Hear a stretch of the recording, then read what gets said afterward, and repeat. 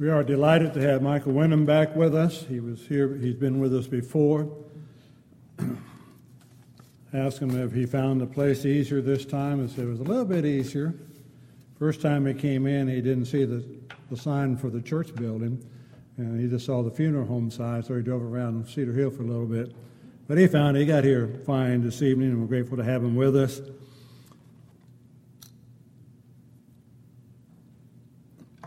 Michael is an attorney who holds a degree from the University of North Texas and Texas Tech University School of Law.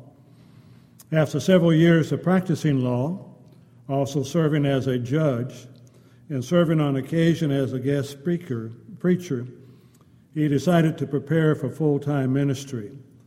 He is a graduate of the Brown Trail School of Preaching, and he is currently in the master's degree program at the Bear Valley Bible Institute.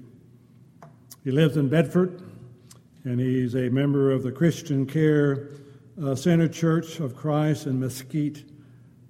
And again, we're delighted to have him with us to bring us this lesson that he has prepared for us of having strong fellowship. Encourage you to give your attention to him. And again, at the end, if you have questions or would like to talk some more about him, we'd be more than happy to do that as well. But at this time, we're looking forward to his lesson on what does the Bible say about strong fellowship.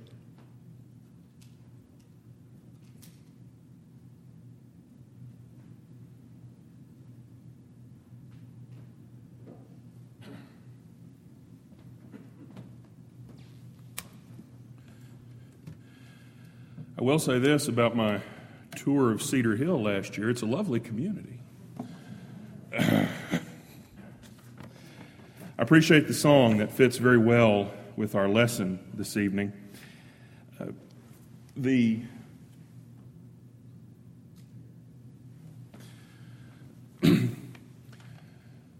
church where I grew up, where I was a member for some 25 years, the most common use of the term fellowship that we had was, we had a few brothers who did the announcements at the beginning of services, and one brother, almost always, it was his way of getting everybody to get quiet so he could start. And he would pretty much always say, "I hate to interrupt such good fellowship." So for a long time, that was kind of my impression of the word, that fellowship meant it's just the visiting we do in the few minutes before church, before worship. It's part of it. It's a small part of it.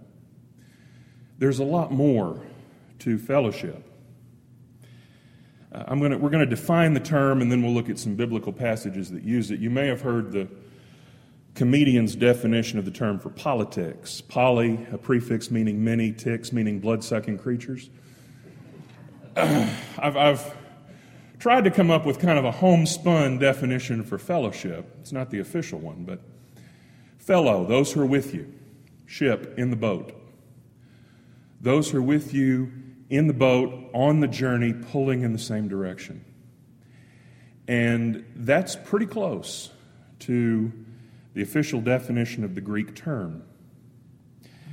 The Strong's defines fellowship. Well, I have all my Greek on a separate page. Strong defines fellowship as partnership. That's the literal term.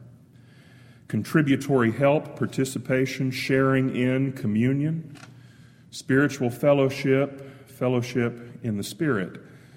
The Greek word that's translated fellowship is only translated fellowship about half the time into English. Other times in English, it's translated into such words as contribution. When Paul's talking about the contribution for the poor saints in 1st and 2nd Corinthians, that's the term that's used. Fellowship with those poor saints, helping them in their time of need. It's also translated into English into such terms as participate, participation, take part, partnership, share. The root, what we might say in English would be fellow, the root also appears several times in Scripture and is typically translated sharer, partner, companion. It's all the same term. So let's look at how the Bible uses this term and what the foundations of fellowship are. Turn, if you would, to 1 John chapter 1.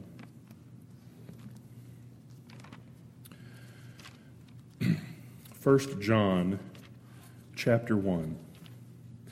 This is toward the end of the first century. John is, according to history and tradition, John is the last apostle standing, the only one not executed for the faith. And as the first century comes to a close, those who were eyewitnesses have been dying off or been killed. So John, the aged apostle, the last one left, wants to address that with the book, and that's how he begins it. 1 John chapter 1, I'm reading from the English Standard Version. That which was from the beginning, which we have heard, which we have seen with our eyes, which we looked upon and have touched with our hands, concerning the word of life. The life was made manifest, and we have seen it and testify to it. John was saying, these people who are saying Jesus is gone, I'm an eyewitness. I was there. I touched him. I knew him. He's real. The Word made manifest. The Word brought to human life on earth. Verse 2, the life was made manifest, and we have seen it and testify to it and proclaim to you the eternal life, which was with the Father and was made manifest to us. That which we have seen and heard, we proclaim also to you. John was telling them what he knew, telling them what he saw, telling them the Word. That which we have seen and heard, we proclaim also to you, so that you too may have fellowship. What's the basis for fellowship? The Word. We're proclaiming this Word so that you may have fellowship with us. But the fellowship isn't based just in us. It's based in God, as he goes on to say. So that you too may have fellowship with us, and indeed our fellowship is with the Father and with his Son, Jesus Christ. And we are writing these things so that our joy may be complete. To have fellowship with God, to have fellowship with one another, to have complete joy requires a foundation in the truth of the gospel of Jesus Christ. It's based on the Word.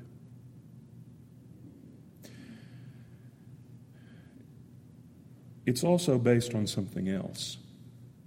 Verse 5.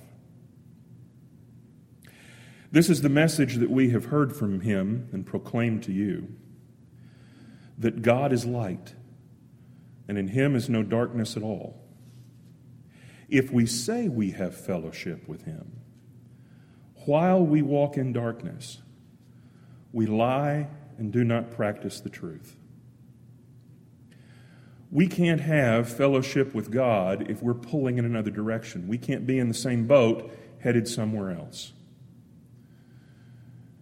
So we don't have, if we're going to have fellowship with God, we can't have fellowship with darkness.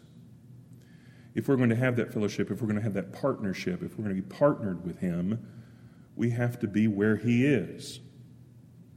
Verse 7. But if we walk in the light, as he is in the light, we have fellowship with one another, and the blood of Jesus, his Son, cleanses us from all sin. Another basis for fellowship is in our walk. How we live. Are we living in accordance with God? Are we following him? Are we moving in the direction he wants us to move in? Are we walking in the light as he is in the light? So fellowship is based in the Word and the walk. It's from God.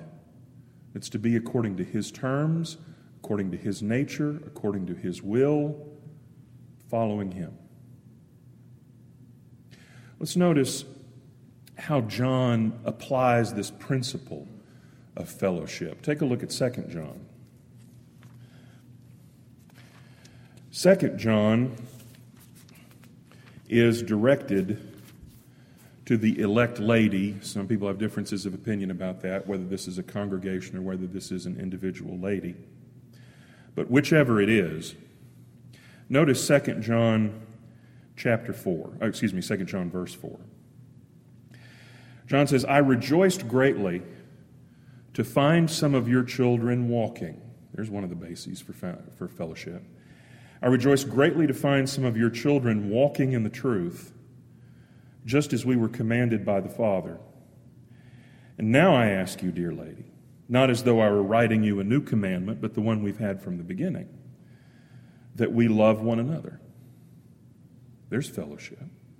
The regard that we have for one another, the love that we show, that we demonstrate to one another. And this is love, verse 6, that we walk according to His commandments. This is the commandment, just as you have heard from the beginning, so that you should walk in it. We're to demonstrate love as part of our fellowship. We're to walk in the commandments, to walk in what God has given as part of our fellowship. And that brings John joy to see that lesson has been heard and followed. But it's not followed by everybody.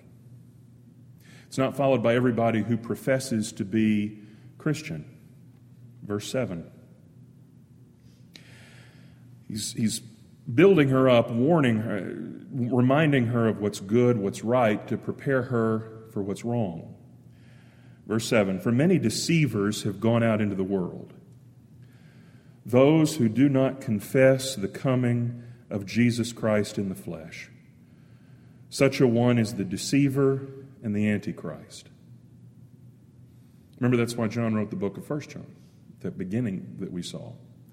There were people who were saying Jesus wasn't here. There were people who were saying Jesus didn't come in the flesh, and John was writing to give his eyewitness testimony, to warn them about that. And here he warns her, they're coming. You're going to encounter these people. They are deceivers and the Antichrist. Now, that's not a capital A term that's found in the book of Revelation for some monster at the end of time. You never find this word in the book of Revelation. It's found 4 times, 3 times in 1 John, 1 time here, and this is always the context in which it's used. Literally, that just means somebody who's against Christ. Those who were teaching against Him, against His Word. So we've got our fellowship based in the Word and the walk, and he's warning her, you've got people who are going to come to try to persuade you away from the Word. They're not pulling in the same direction. They're going to claim to be of the Word, but they're not. Verse 8.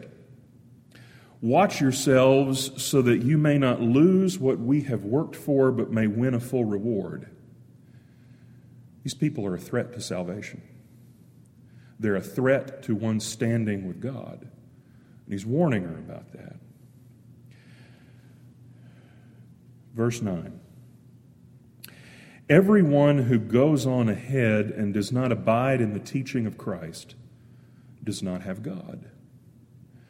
Whoever abides in the teaching has both the Father and the Son. And of course, they were bringing a different teaching. These antichrists, these false teachers. Verse 10. If anyone comes to you and does not bring this teaching, do not receive him into your house or give him any greeting, for whoever greets him takes part in his wicked works. Now, we're to be a hospitable people. But John says here, you've got somebody who's a false teacher, you've got someone who's bringing a different gospel, you've got someone who's teaching against Jesus. You don't let them into your home. You don't give them greeting. You don't, to borrow a military term, you don't give aid and comfort to the enemy. You don't encourage what they're doing, and you don't do something that would cause you to be seen as a partner in fellowship with what they're doing.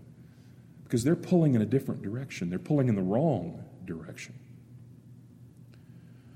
Do not receive him into your house or give him any greeting. For, verse 11, whoever greets him takes part. That's the verb form of this same Greek word for fellowship. Whoever greets him is in fellowship with his wicked works. So, in our fellowship, in our care about how we treat the Word, we don't advance the cause of those who are working against God. We don't advance the cause of those who are using the Word to work in a different direction. Let's take a look at 3 John. What about those who are pulling in the same direction? 3 John. Well, let's start with verse 1. The elder, John referring to himself, the elder to the beloved Gaius, whom I love in truth. Beloved, I pray that all may go well with you and that you may be in good health as it goes well with your soul.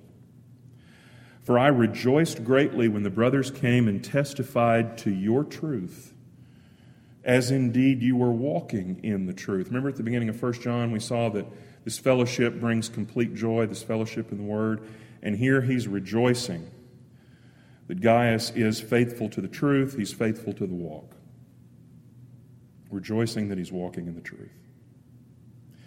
Verse 4, I have no greater joy than to hear that my children are walking in the truth. Beloved, it is a faithful thing you do in all your efforts for these brothers, strangers as they are. He's helping brothers he doesn't really know, who testified to your love before the church. You will do well to send them on their journey in a manner worthy of God, for they have gone out for the sake of the name, accepting nothing from the Gentiles. John's letting Gaius know these are teachers in the Word. It's all right to support them. They're faithful. Verse 8, therefore, we ought to support people like these that we may be fellow workers for the truth. Taking part in the work of the Word, taking part in ministry. That doesn't mean everybody's a minister as we think of it. But here he's supporting that, and he's partnered in that, and he's advancing the fellowship. He's making effort to help the work of the Word.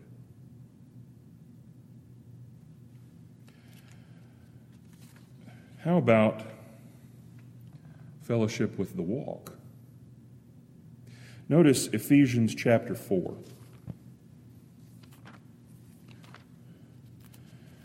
Ephesians chapter 4, and we'll begin toward the end of the chapter in verse 31. Ephesians 4, verse 31. If we're walking as we should be, if we're walking in the light, remember there's no room for darkness. That's not part of God. So we put the darkness away. We work on that. We may not work perfectly, we may stumble, but we keep walking in the light.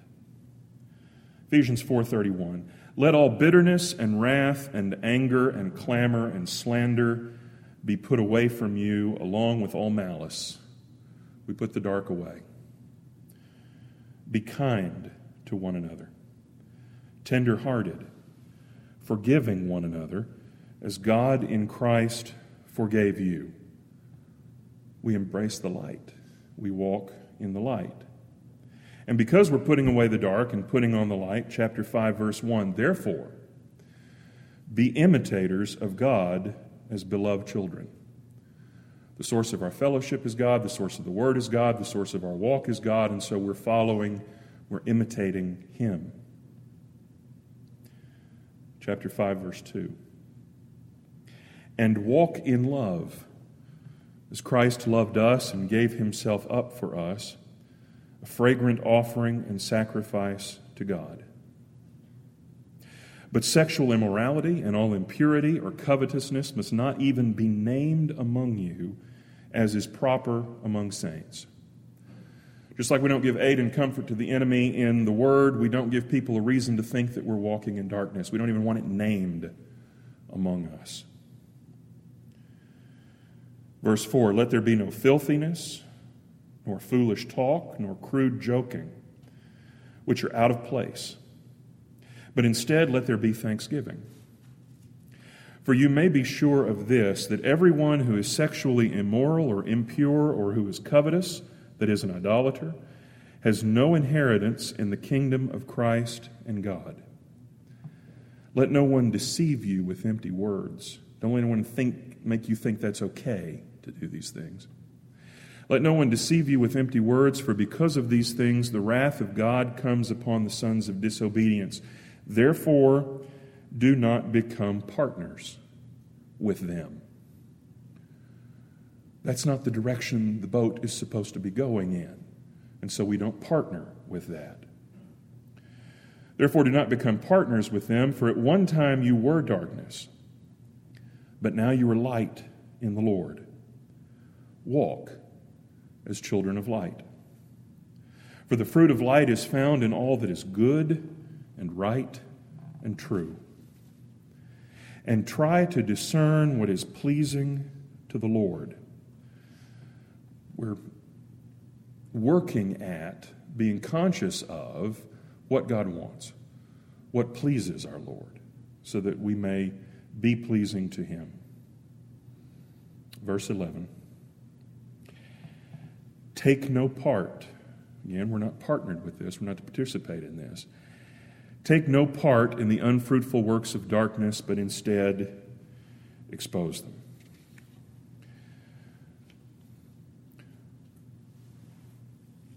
We're not to tie ourselves to darkness. We're not to be in fellowship with darkness. We're not to be in partnership with darkness. Paul makes that point in 2 Corinthians chapter 6. This may be a familiar passage. 2 Corinthians chapter 6, verse 14. Do not be unequally yoked with unbelievers. For what partnership has righteousness with lawlessness? What fellowship has light with darkness? What accord does Christ have with Belial, term for demons or Satan? Or what portion does a believer share with an unbeliever? Don't be partners with people who are pulling in the wrong direction. Don't be unequally yoked to people who are pulling in the wrong direction. What fellowship has light with darkness? Now, that does not mean that we never have contact with anybody outside the church. It doesn't mean we go into a commune and wall ourselves off from the world.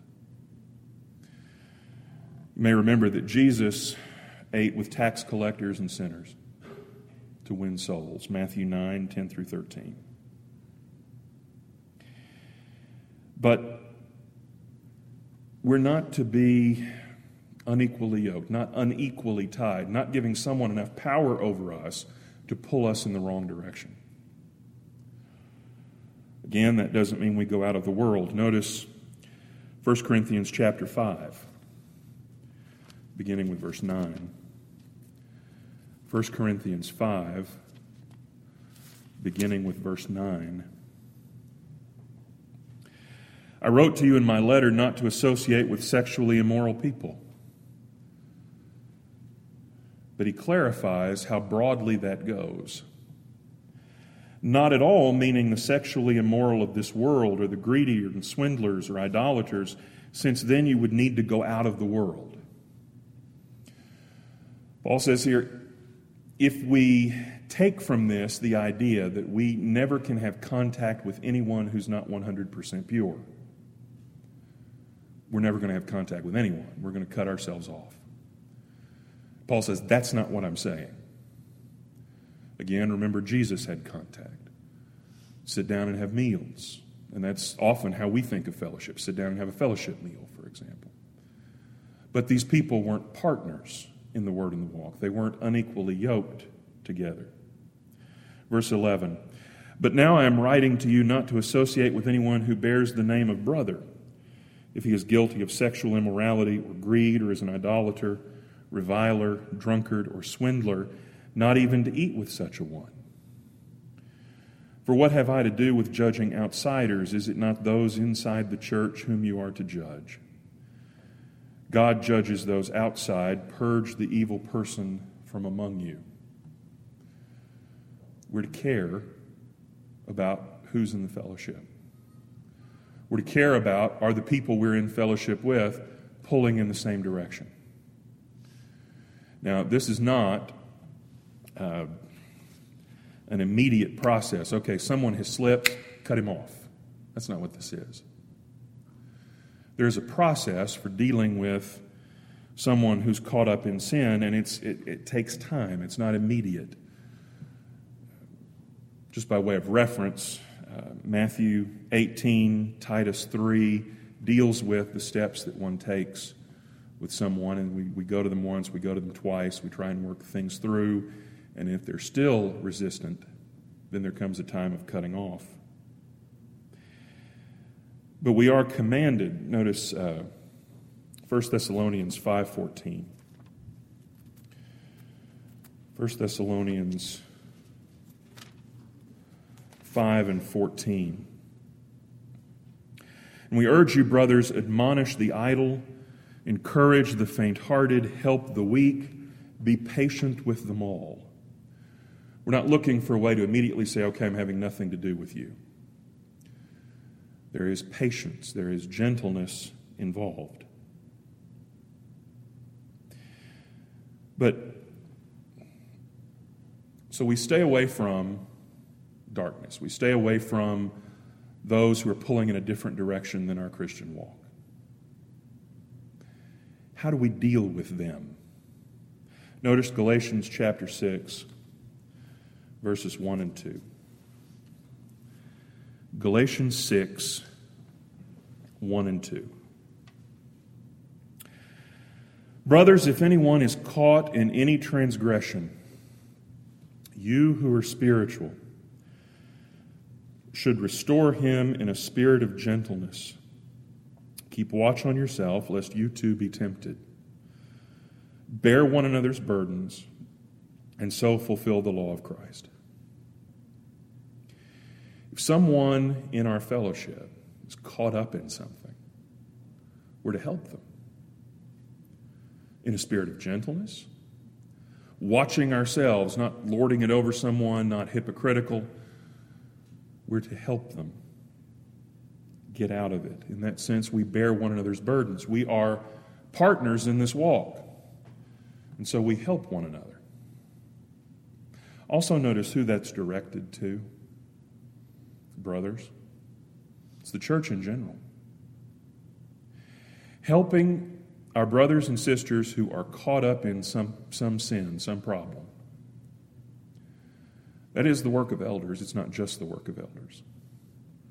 It's the work of ministers. It's not just the work of ministers. We're all partners. We're all in the fellowship together.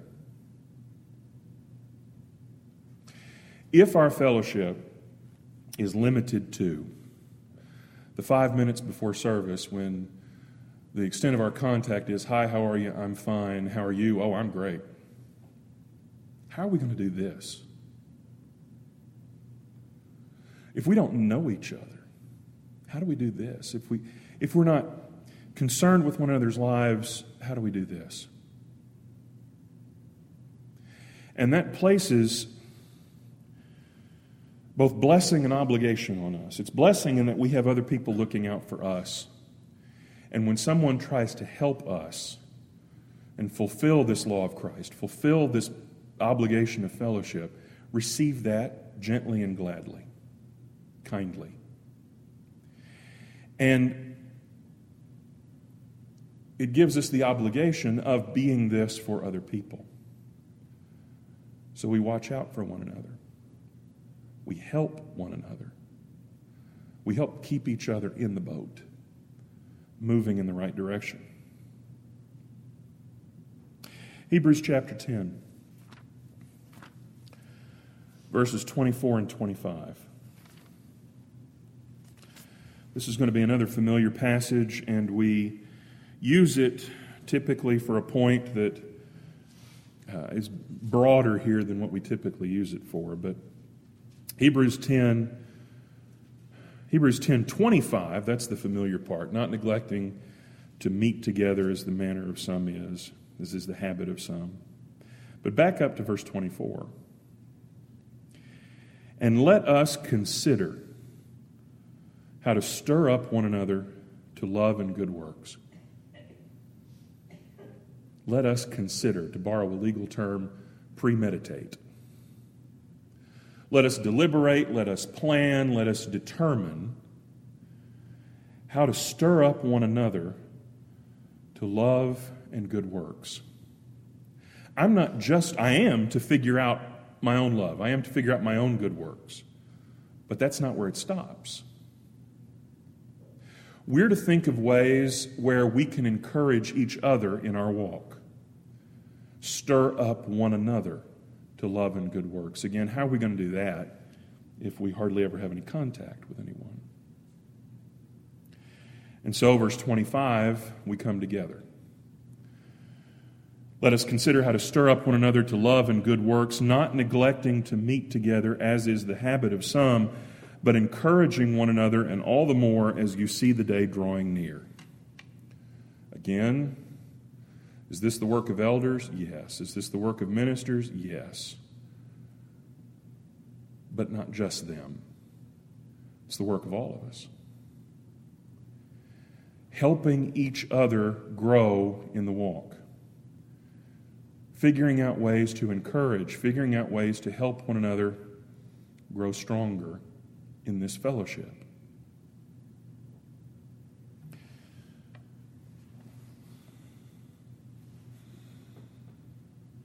What does strong fellowship look like? We'll notice a couple of passages.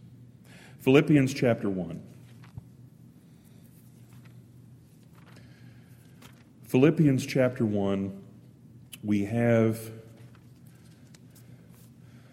Paul talking about their help to him, their partnership with him, and his prayer for them. Philippians chapter 1, beginning in verse 3. Philippians 1, verse 3. I thank my God in all remembrance of you, always in every prayer of mine, for you all making my prayer with joy, because of your partnership, because of your fellowship, because of your partnership in the gospel from the first day until now. They're partnered with him in the word. Verse 6. And I am sure of this, that he who began a good work in you will bring it to completion at the day of Jesus Christ. It is right for me to feel this way about you all because I hold you in my heart. For you are all partakers with me of this grace, sharing together, fellowship together. They're partakers with him of grace, both in my imprisonment and in the defense and confirmation of the gospel. Remember, in the first century, the gospel was under attack. In a way that it's under attack now, but not like this. The government was putting people in jail. The government was killing people. Paul's imprisoned, and they didn't go away. Paul's imprisoned, and they didn't hide. They didn't run. They supported him. They encouraged him. They helped provide for him when he was kept under house arrest in Rome. Partakers, partners with him, both in his imprisonment and in the defense and confirmation of the gospel. Verse 8. For God is my witness how I yearn for you all with the affection of Christ Jesus. And it is my prayer that your love may abound more and more. How they're demonstrating their love. This is part of the walk. That it continue to grow. With knowledge and all discernment. There's the word. That the foundation of their fellowship continue to grow. Verse 10, so that you may approve what is excellent. Prove what is of virtue. We're not to give aid and comfort to the enemy. We are to give aid and comfort to what's right. Aid and comfort to the truth, to the walk. So that you may approve what is excellent and so be pure and blameless for the day of Christ. filled with the fruit of righteousness that comes through Jesus Christ to the glory and praise of God. This fellowship is essential. It's part of their grace. It's part of glorifying God, praising God, their relationship with God.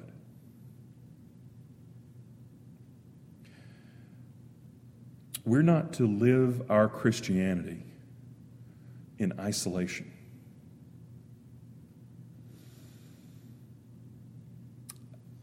It's been my observation, I'm not going to say everybody fits this category, but I think a good many do. We have been conditioned by our society, by our culture, to keep our Christianity to ourselves.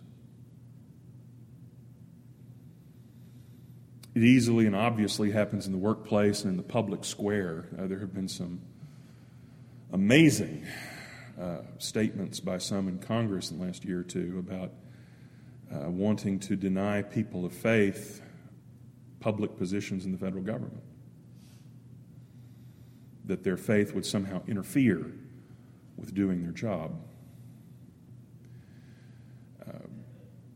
There have been public interest lawsuits about, for example, a member of the Air Force in Colorado who wanted to keep a Bible at his desk and was forbidden to do that. And it had to go to court and had to go to several levels of federal court for that to be taken care of. There are a lot of obstacles. There are a lot of challenges to even minor displays of Christianity. And one of our reactions to that, and it's an understandable one, it's a regrettable one, but it's an understandable one.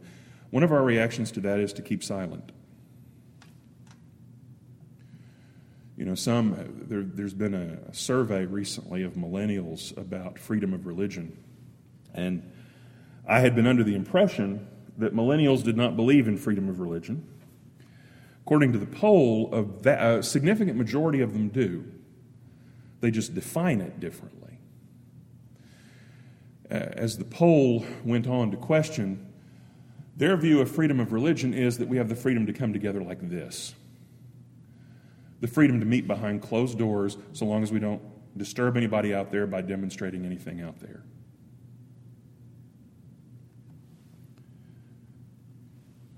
How often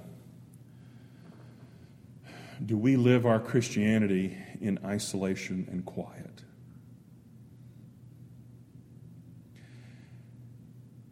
And that's not the fellowship.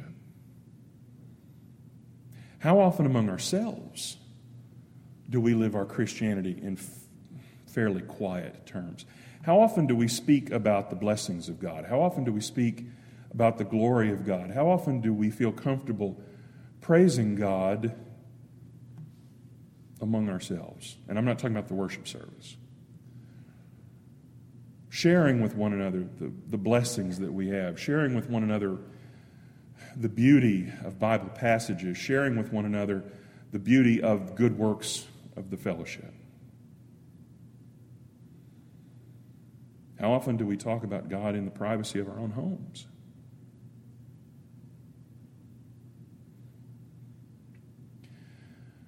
Again, that's not everybody, but it's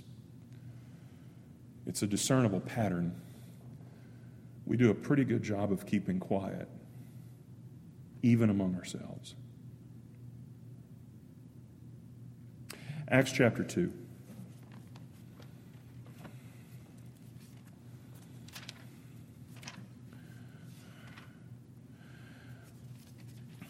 What does strong fellowship look like? Acts chapter 2, of course, we have first gospel sermon, Peter at Pentecost. And thousands respond to that gospel sermon and are baptized and added to the church. Notice the portion of the chapter that comes after that point. Acts chapter 2, beginning with verse 42. And they devoted themselves, this new church, these new members, these new partners in the fellowship. They devoted themselves to the apostles' teaching and the fellowship, to the breaking of bread and the prayers. And awe came upon every soul, and many wonders and signs were being done through the apostles. And all who believed were together. They're in the boat, going in the same direction. And all who believed were together and had all things in common. Now, this was an unusual situation. Remember, thousands upon thousands of people had assembled in Jerusalem for Pentecost.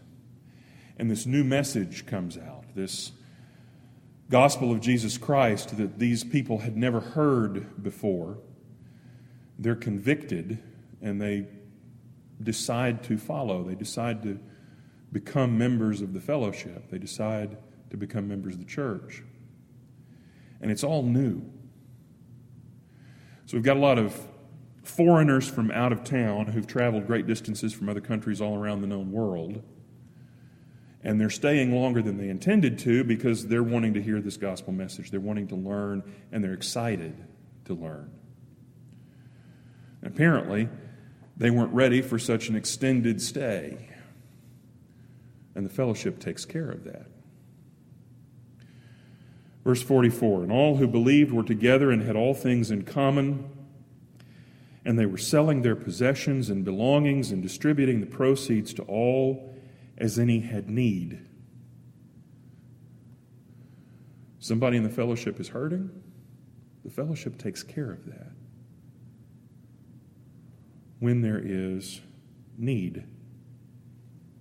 Verse 46. And day by day, some translations daily, this is not weekly or monthly or quarterly or every once in a while or when we feel like it. Day by day, attending the temple together. They're together in worship. And breaking bread in their homes. They're with each other outside of worship. Attending the temple together and breaking bread in their homes, they received their food with glad and generous hearts, praising God and having favor with all the people. This new fellowship, this coming together in common cause, for study of the Word, for praising God, for supporting one another, financially, encouraging one another, they're coming together and people are seeing this. It's not, quote, normal. It's unusual. People are taking notice and people are seeing what's happening and people are deciding it's good. And so they have favor with all the people.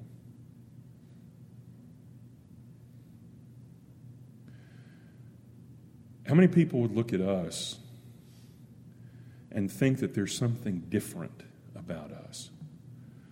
Something different in how we regard one another.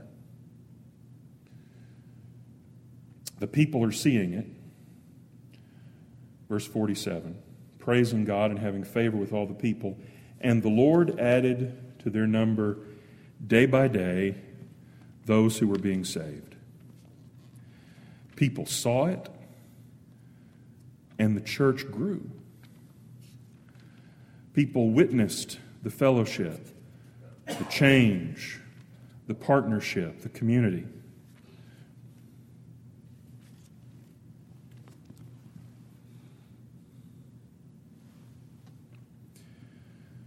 The benefits of the fellowship are not just here, not just on earth. Notice 1 Peter chapter 5 and verse 1. 1 Peter chapter 5 and verse 1.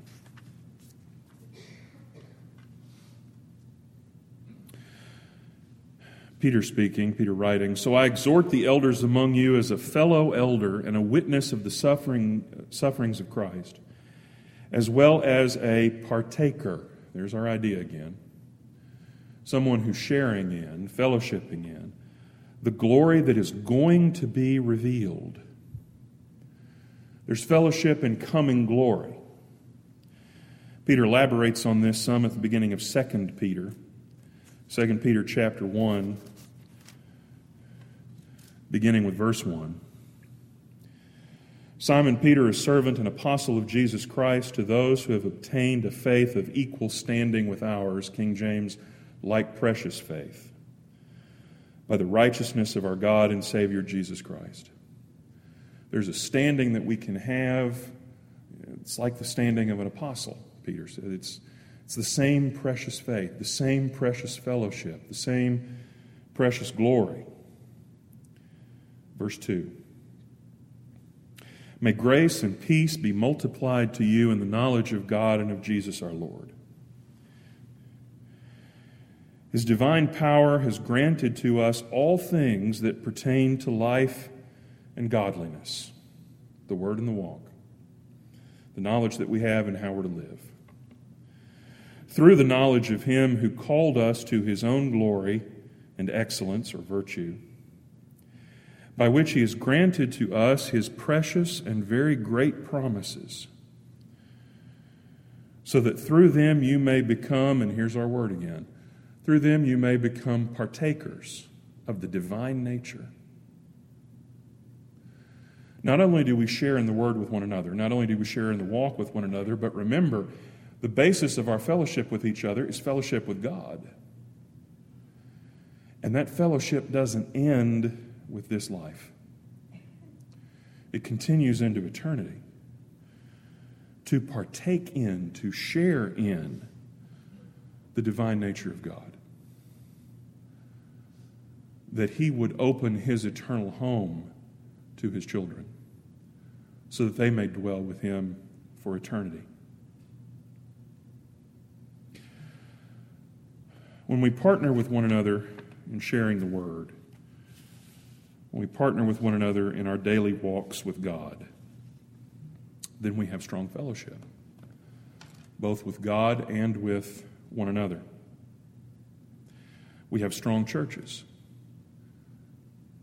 growing churches, spiritually, numerically, let God give the increase. We have complete joy, as John pointed out in 1 John. And we have the promise of fellowship with God in eternity, sharing in, partaking in His divine nature.